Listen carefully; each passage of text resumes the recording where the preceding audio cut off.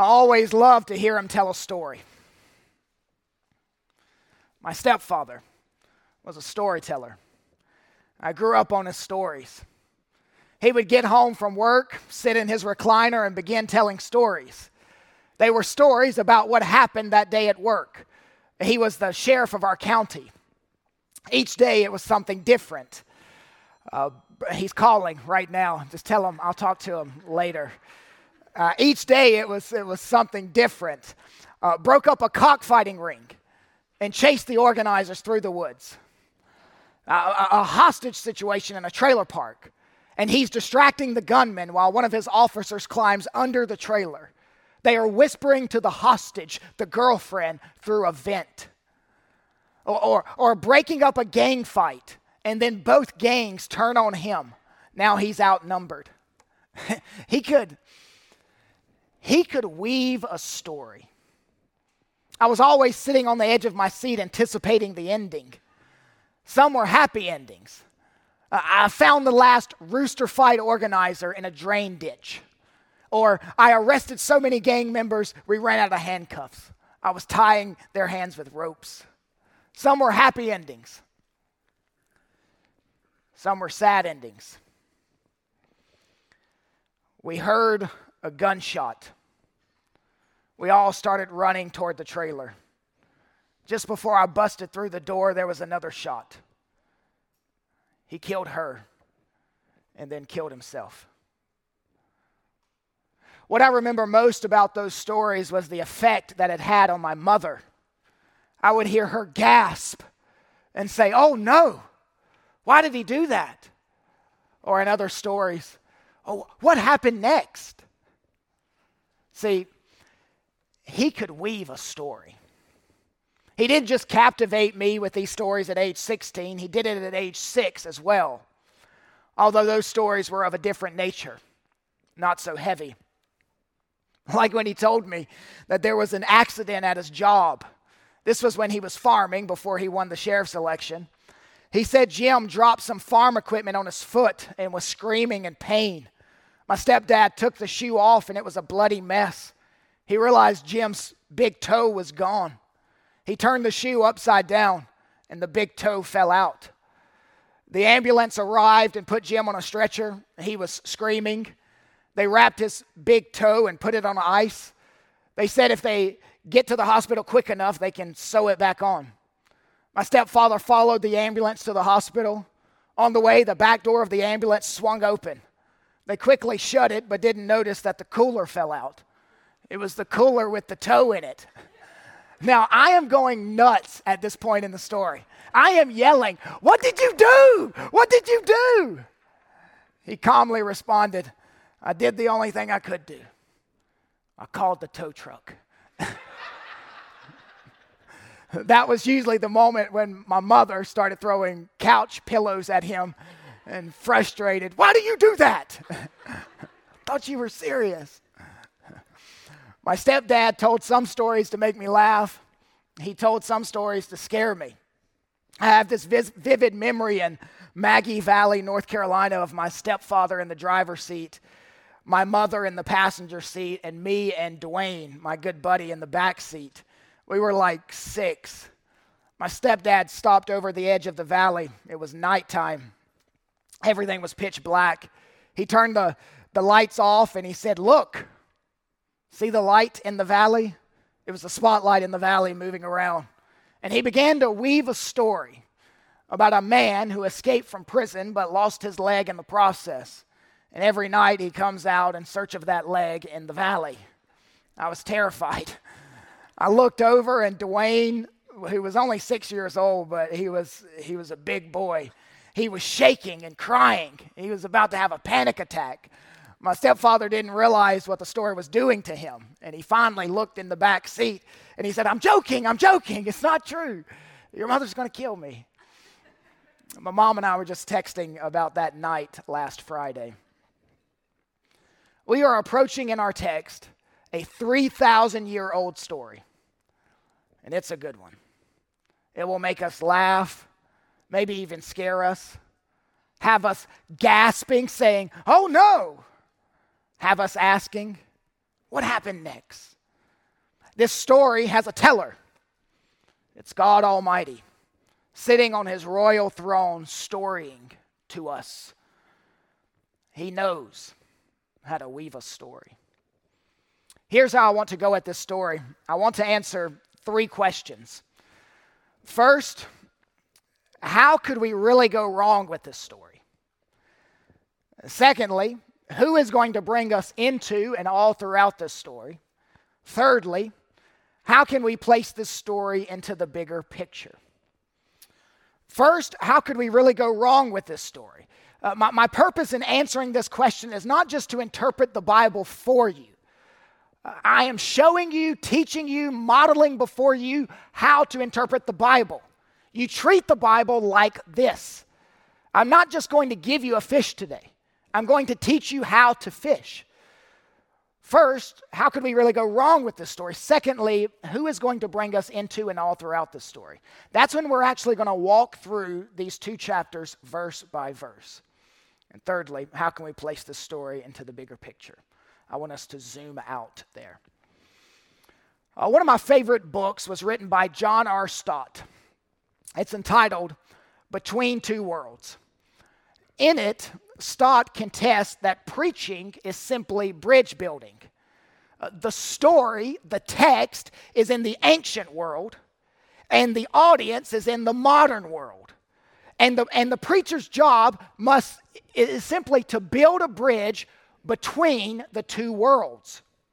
How does this ancient text speak into our modern context?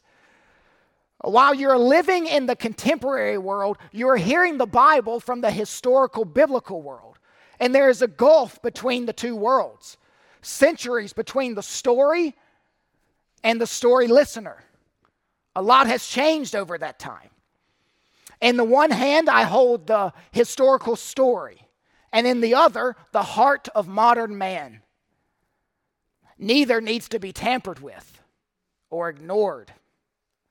I stand behind this pulpit with 1 foot in Israel and 1 foot in Oak Grove, and I'm about to build a bridge between those 2 worlds.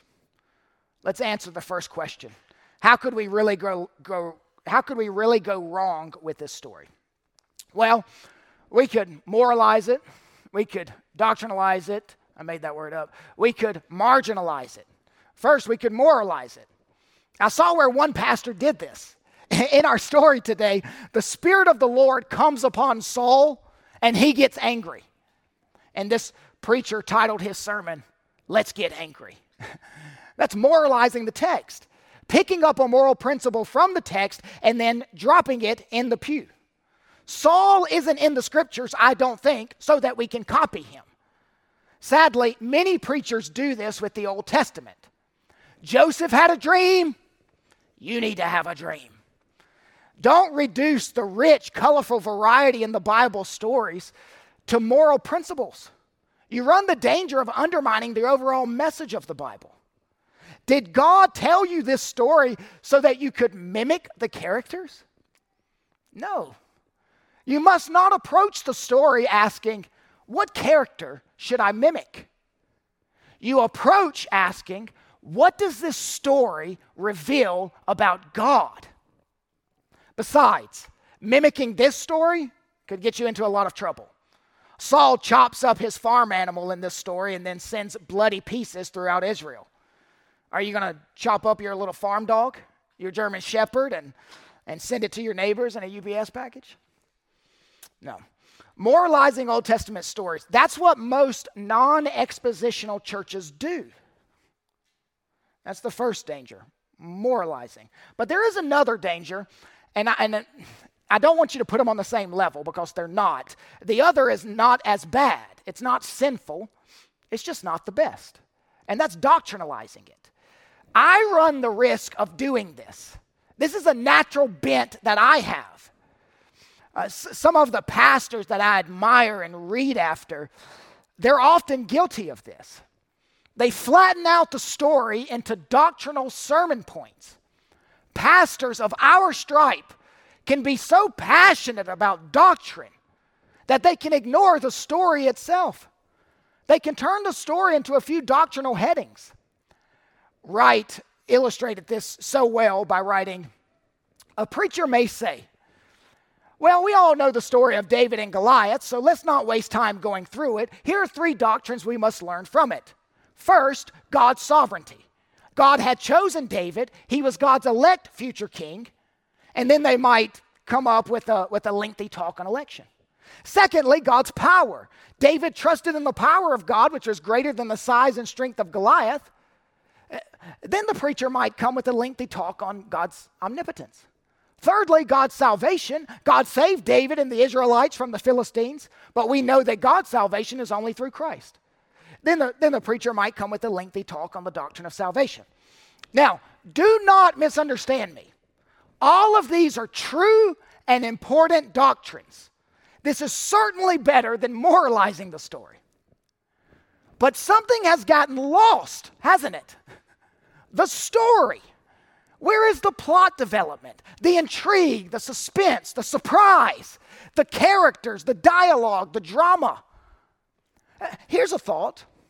God could have given us His Word, revealed His character, and a book full of doctrine, all nicely arranged by topics. But He didn't do that. There are some doctrinal books like Romans and Ephesians, but by and large, His book consists of stories. Why? Have you ever wondered how the people of the Old Testament believed what they believed? Let's take Psalm 89, for example. You don't have to turn there, but just listen. Psalm 89 says this, "O Lord God of hosts, who is mighty as you are, with your faithfulness all around you? Righteousness and justice are the foundation of your throne." Now, imagine you go up to the author of this psalm and you say, "Excuse me, sir, how do you know all this? How do you know that God is mighty, that He is faithful, that He acts by righteousness and does justice?" Those are great doctrines, by the way. The author would simply say, "How much time do you have? Sit down here and let me tell you a story." In fact, a whole bunch of stories. He may unpack the story of Abraham to illustrate God's faithfulness. He may unpack the story of the Egyptians to illustrate God's might. Israel learned their doctrine from their stories. That's why in Deuteronomy 6 it's so important to keep telling these stories again and again from generation to generation. God chose to reveal Himself through stories. What do we learn about God's character from today's story? There are doctrinal bones, but they are clothed in story flesh. Now, a third way is marginalize it. And again, this is not as bad as moralizing it, but we could marginalize the Old Testament stories. What is that? That is only using Old Testament stories as nothing more than many pictures that illustrate New Testament spiritual truth. And once you understand the spiritual truth, you don't really need the Old Testament anymore. I feel like John MacArthur often uses the Old Testament this way. The Old Testament is only there to illustrate the New Testament. We all have leanings, and this seems to be his leaning. I'm not being critical of him. I'm illustrating this. Theologically and methodologically, we are very similar. But guys that don't preach through any Old Testament books say, "Well, I just illustrate the New Testament with the Old." Well, that is not the intent of the Old Testament stories. How could we really go wrong with this story? These 3 ways. Number 2, who is going to bring us into and all throughout this story? Well, humanly speaking, I am. Divinely speaking, God is. There are 2 main characters in this story, Saul and Samuel. Saul, the new king of Israel, the first king of Israel. Samuel, the old priest and judge of Israel. In chapter 11, we have Saul's rise. In chapter 12, we have Samuel's retirement. In chapter 11, we have a shooting star. In chapter 12, we have a falling star. We will look at the shooting star first and see Saul's rise to fame. Actually, verse 1 doesn't begin with Saul, the shooting star. Rather, it begins with Nahash, the slithering snake. Verse 1. Then Nahash the Ammonite went up and besieged Jabesh Gilead. And all the men of Jabesh said to Nahash, make a treaty with us, and we will serve you. Nahash was a vicious warlord. His name means snake. He was an arrogant, cruel, intimidating, Stalin-esque figure.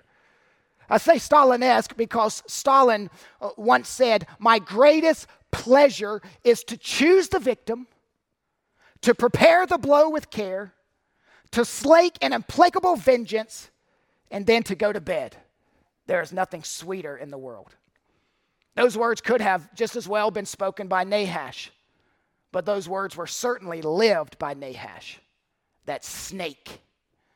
He ruled the Ammonite kingdom, which was east of God's people.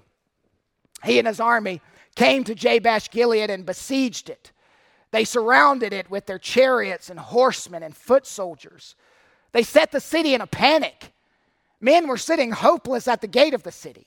Women were crying, knowing that they're about to be raped and beaten. Children were weeping, knowing that they will go into slavery and never see their parents again. This is a weeping city, all brought on by the snake. The elders who functioned in their normal responsibility as representatives of the people send a messenger out the city gate. The rules of war allowed some form of communication through errand boys. The people of the city request fair treatment in exchange for servitude. Verse 2. But Nahash, the Ammonite, said to them, on this occasion, on this condition, I will make a treaty with you, that I gouge out all your right eyes and then bring disgrace on all Israel. There are some extra-biblical sources. Extra-biblical meaning non-inspired but reliable. These sources say that Nahash the snake had already done this to other cities in Gad and Reuben. One source said that there was no Israelite east of the Jordan that still had his right eye. This is a ghastly mutilation. No pain medicine, no IV, no heart monitoring, no anesthesia. They came with a sharp knife, stabbed it into the eye socket, and carved out the eye. No patch, no bandage. Hopefully your blood clots on its own. It was incredibly inhumane. Now, why would they do this to the right eye? Well, in war, a man held his shield over his left eye and he fought with his right eye. The right eye was crucial because you could not advance without it. The snake basically made all these men useless for battle. He incapacitated them, neutralized them, humiliated them. This would make them loyal slaves that were in check, and they could never consider a mutiny. He created a bunch of disabled veterans. They could still do agriculture with one eye, but not war. They could still increase his wealth, but never threaten him. The errand boy runs back into the city gates, and he tells the elders of the city the ultimatum. The snake said he will accept a peaceful surrender if he cuts out our right eyes. Verse 3. The elders of Jabesh said to him, give us 7 days respite, that we may send messengers through all the territory of Israel. Then if there is no one to save us, we will give ourselves up to you. This is something that the snake agreed to. But why would he agree to this? Well, that's a good question. Perhaps rather than engaging in a long and costly siege, he thought this would be better. Victory without an arrow being sent. This was probably a practical decision. However, it was probably an arrogant one as well. He knows he has complete military superiority. Yeah, go ahead. Take a week. Fine. We are not threatened. The snake coils and waits in a strike position. Israel knew the conditions of surrender, and they sent out errand boys all over Israel. Someone come and rescue us. If not, we will be slaves in 7 days. One errand boy showed up in Saul's hometown. He didn't show up because it was Saul's hometown. They went from town to town. Saul just happens to overhear it secondhand. Remember, Saul had gone home after the Long Live the King episode. Remember that 2 weeks ago. And he went back to farming. Saul is oblivious to the brutal threats against his people. The text says, Saul coming from the field. Small note, but significant. He isn't acting like Israel's king. Saul asked, what happened? Why is everyone crying? Now you might wonder, why would this city of Gibeah be so broken that Jabesh Gilead is being sieged? It's not like it's their city that's being threatened. Well, that's true. But there's this weird little story tucked away in God's book that reveals that there were 400 women from Jabesh Gilead that were brought to Gibeah for some repopulation thing. So there would have been tons of family connections with this city. Gibeah was full of former Jabesh Gilead people. That was their hometown. Their uncles and aunts, nieces and nephews and grandparents were there. And Saul, when he heard the terms of surrender, verse 6, the Spirit of God rushed upon Saul when he heard these words, and his anger was greatly kindled.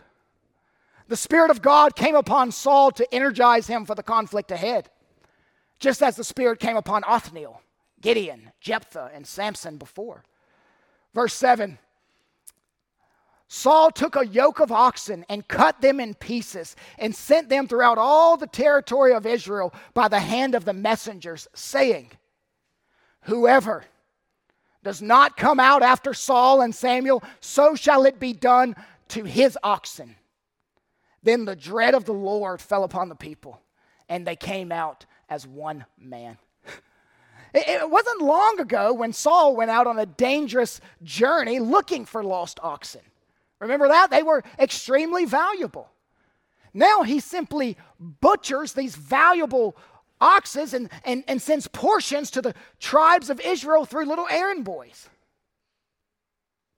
There are moments in life when financial losses mean nothing, and it's all about the advance of the kingdom of God.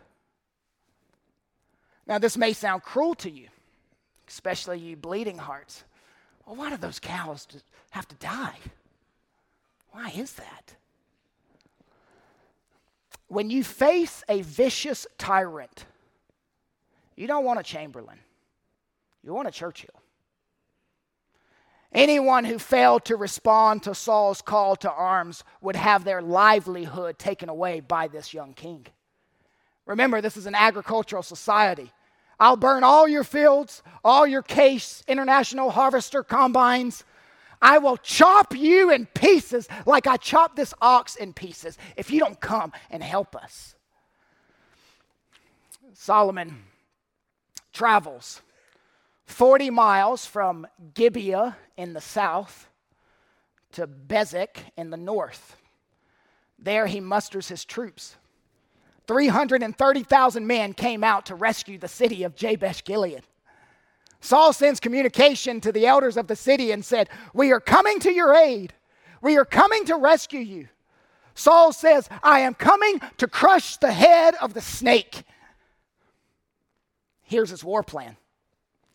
They will mislead the Ammonites by telling them, tomorrow we will surrender. Then you can come and chisel out our eyes. They deceive the enemy, intending to lull the Ammonites into a false sense of security. It doesn't seem like this was sinful. It seems like it was accepted in a holy war. The day arrived. It's go time. Ride or die, as the old philosopher Tupac used to say. Saul split the 330,000 into 3 companies of 110,000. Saul, the hick farm boy, is uniting Israel and displaying impressive military strategy. He's never led an army, but walks into it with the perfect battle plan. What a difference the Spirit makes. He implements a forced overnight march, 16 miles down the hills of Bezek, through the Jordan River, and back up the bank. They attack in the morning watch, which started at 2 a.m. It was a complete success. They dropped the Ammonites from 2 a.m. until the heat of the day. Saul led the people like a valiant king. He defeated Nahash, the snake. Verse 12. Then the people said to Samuel, "Who is it that said, 'Shall Saul reign over us?' Bring them in, that we may put them to death." This is referring to Saul's previous coronation. There were some worthless fellows who didn't believe he could lead, which I can understand. They saw him hiding among the baggage. Verse 13, but Saul said, "Not a man shall be put to death this day, for today the Lord has worked salvation in Israel." Saul leads God's people to attribute praise to the right person. When God's people want to praise Saul, he leads them to praise the Lord. That's a leader. The narrator is emphasizing that the victory came by the Spirit's power. Salvation came not because Israel had a king, but because the king had Yahweh's Spirit. This is the Old Testament way of saying, without me, you can do nothing. Verse 14, then Samuel said to the people, "Come, let us go to Gilgal and there renew the kingdom." See Gilgal and Ephraim on the left. Samuel, who really hasn't been involved at all in chapter 11, pops up in the story. The narrator is about to make a transition, so he introduces Samuel to make it go smoothly. In chapter 11, we have Saul's rise. In chapter 12, we have Samuel's retirement. In chapter 11, we have a shooting star. In chapter 12, we have a falling star. Samuel called for a covenant renewal ceremony in Gilgal. They again made Saul king over all Israel.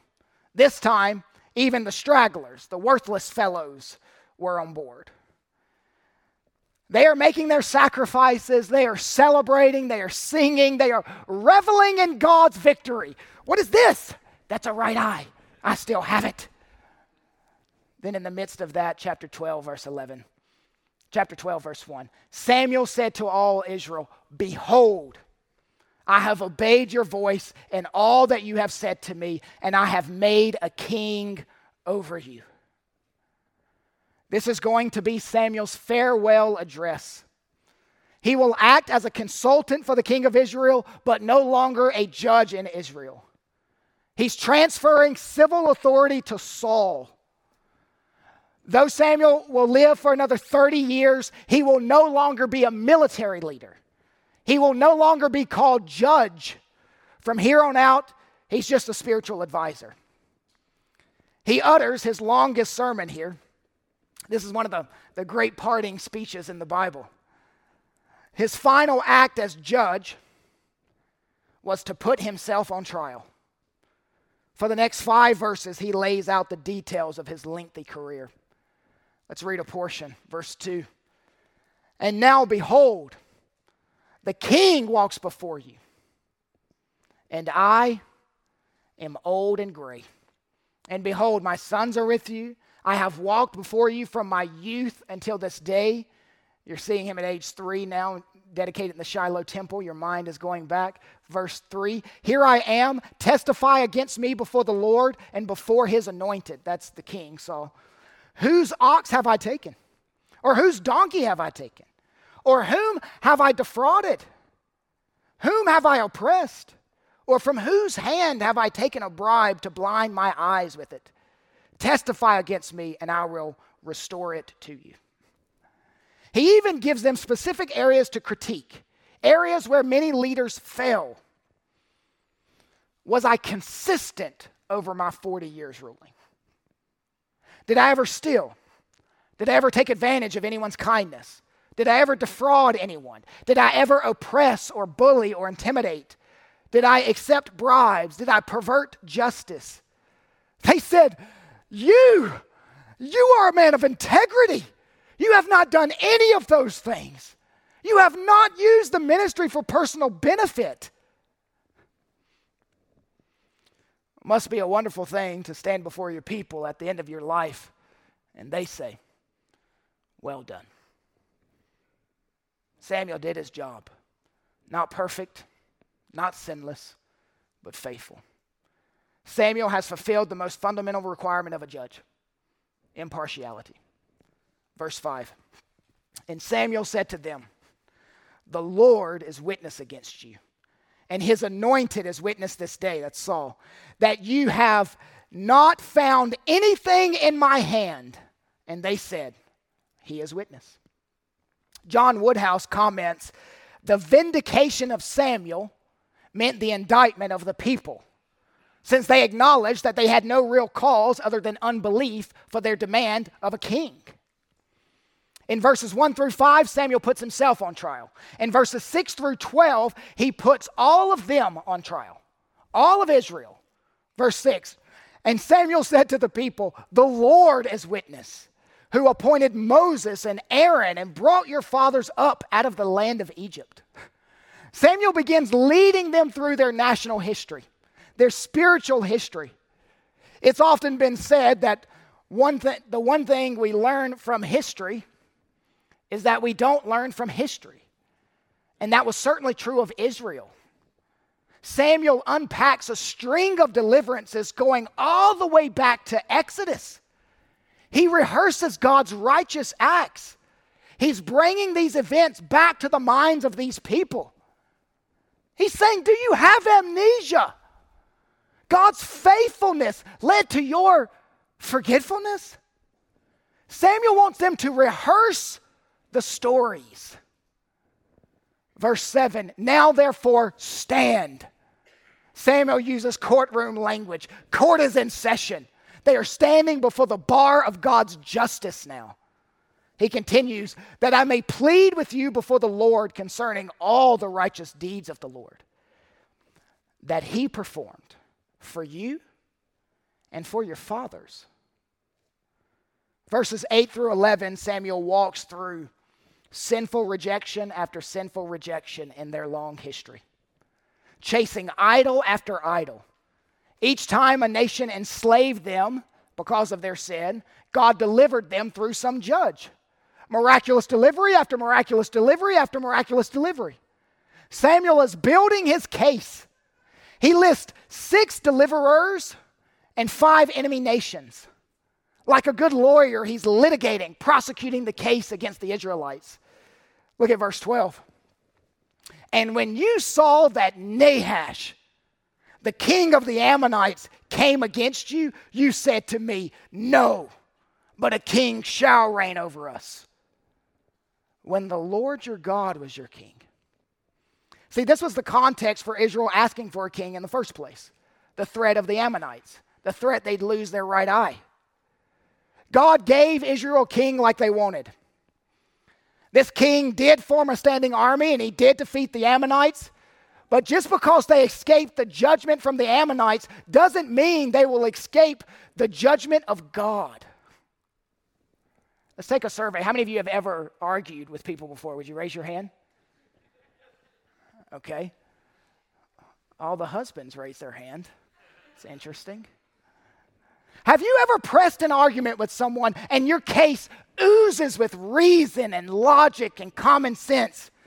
Your argument has no loopholes or escapes. But then you suddenly realize your airtight argument fails to convince. It doesn't penetrate the defenses.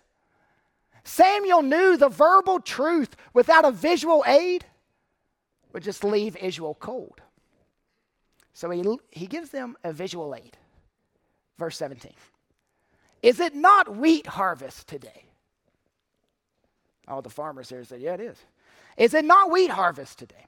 I will call upon the Lord that he may send thunder and rain, and you shall know and see that your wickedness is great, which you have done in the sight of the Lord in asking for yourselves a king. So Samuel called upon the Lord, and the Lord sent thunder and rain that day, and all the people greatly feared the Lord and Samuel. Samuel is praying up a storm. See what I did? This is wheat harvest.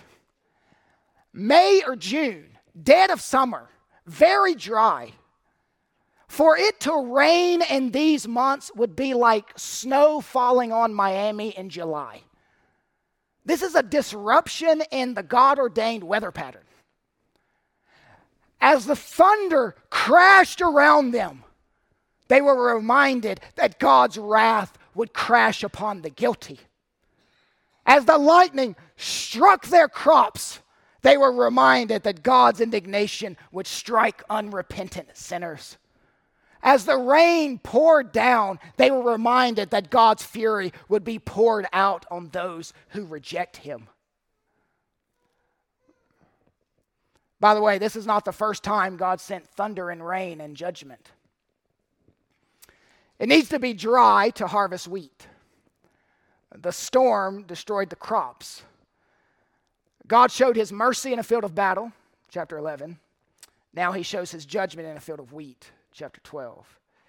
He rescued them in chapter 11, and he gives them a hint of judgment in chapter 12. Israel recognizes once again, our God is not to be trifled with.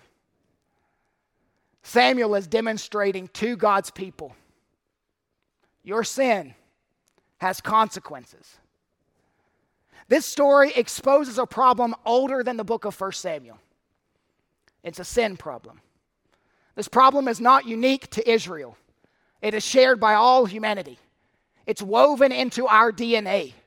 We are stiff-necked, rebellious, and unthankful people.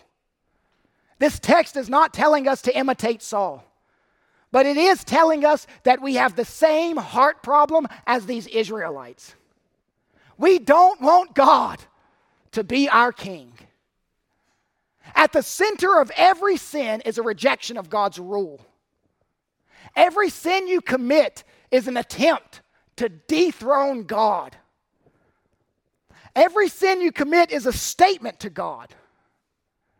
I'd rather have Saul as king. Non-Christian, chapter 12, verse 25 is your end. But if you still do wickedly, you shall be swept away. God will rain down his judgment on you for your sin. Now, we will get to answering the third and final question in a moment, but there is one discovery about our God and his character that we must not ignore from this story. And it is this.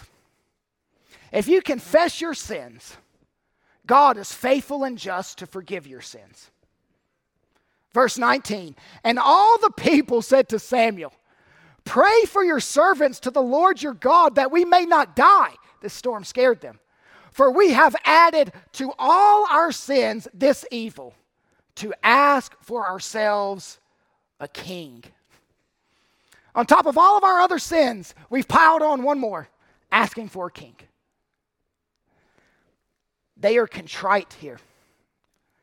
They are confessing sins. This is glorious. So often we want to talk people down. When they do this, we want to talk them down. Well, now, don't be so hard on yourself. We all make mistakes.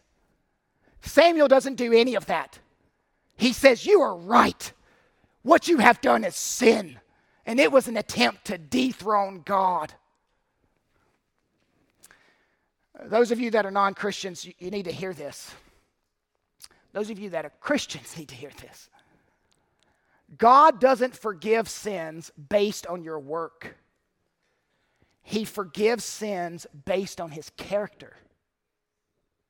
Verse 22, for the Lord will not forsake his people. Why? For his great name's sake. Because it has pleased the Lord to make you a people for himself. Even after they had sinned significantly, God said, I will forgive. He promised he would not forsake his people. What you did was foolish. What you did was treason. What you did was wicked. But I will forgive you because I made you a people for myself. God is more committed to you than you are to you. Verse 20, Samuel said to the people, do not be afraid. The storm messed them up. Samuel said to the people, do not be afraid. You have done all this evil. That's interesting. You have done all this evil. Yet, do not turn aside from following the Lord, but serve the Lord with all your heart. This verse means confess and move on. Don't go digging in the trash cans and pull out some wicked thing you did in the past. God says you confessed it. Now move on. You don't have to be defined by the dumb decisions you made when you were young and immature. You don't have to be defined by the dumb decisions you made when you were old and mature. We repent and move forward in grace that is greater than our sin. 3 questions. How could we really go wrong with this story?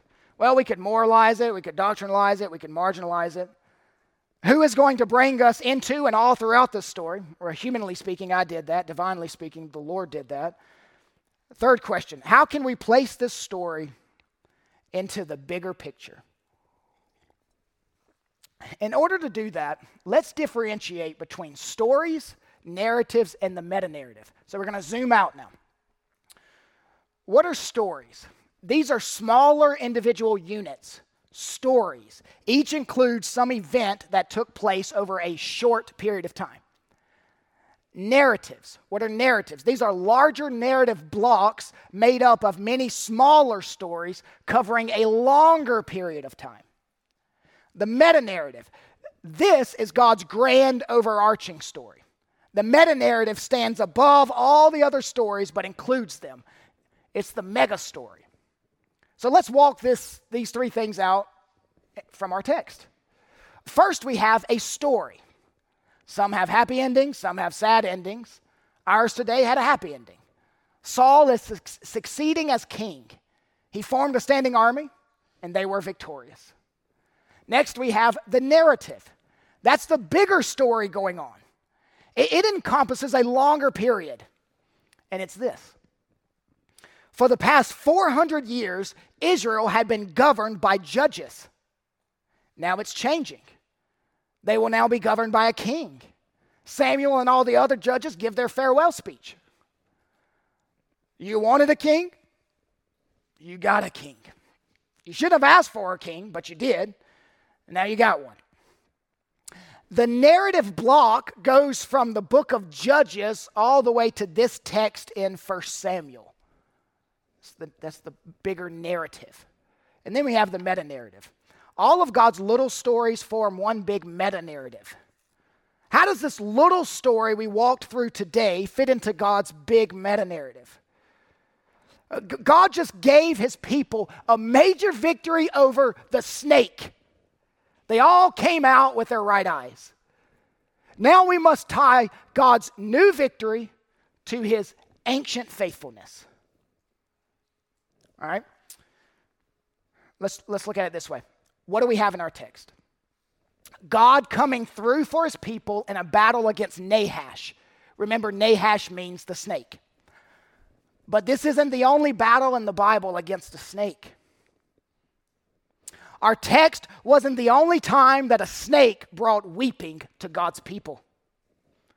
God's faithfulness in delivering his people from this snake takes us back to the garden when he promised to deliver us from the ultimate snake.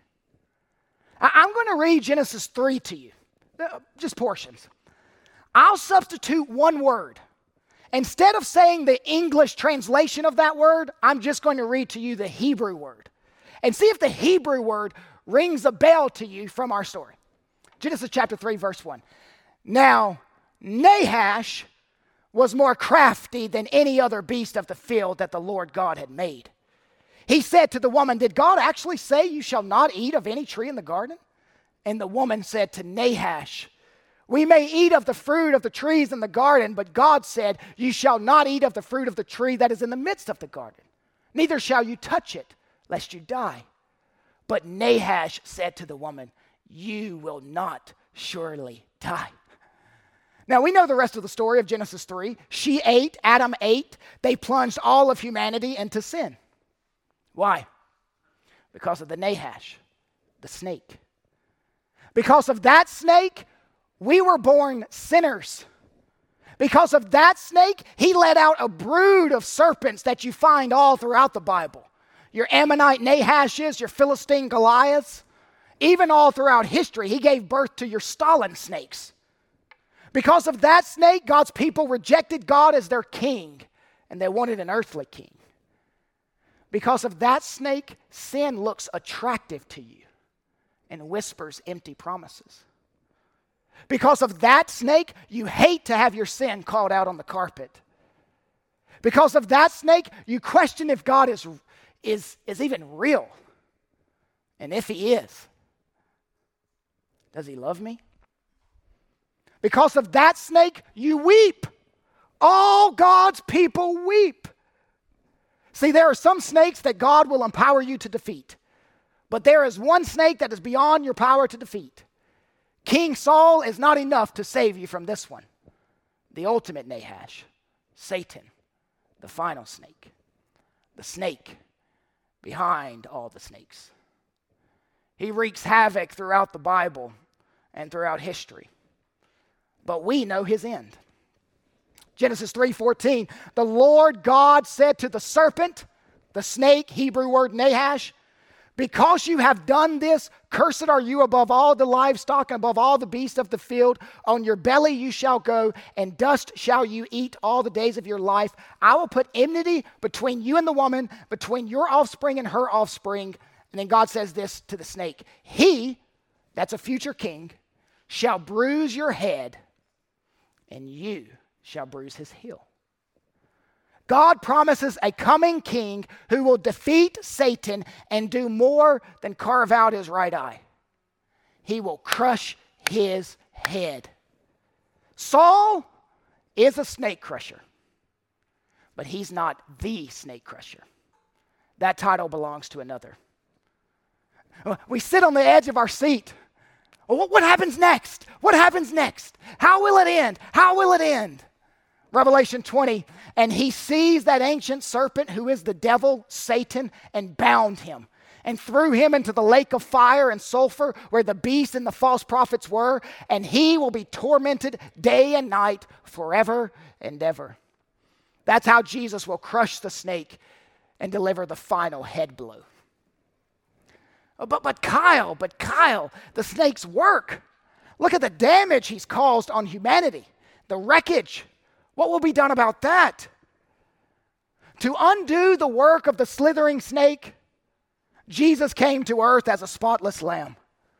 He lived without sin, and on the cross, he took sin upon himself to rescue us from the effects of Satan's work. He purchased salvation for us that we might never have the rain of God's wrath fall on us. Why? Because it thundered on Jesus at Calvary. When I see God's story in our text and how it fits into the meta-narrative, I can't help but comment. He knows.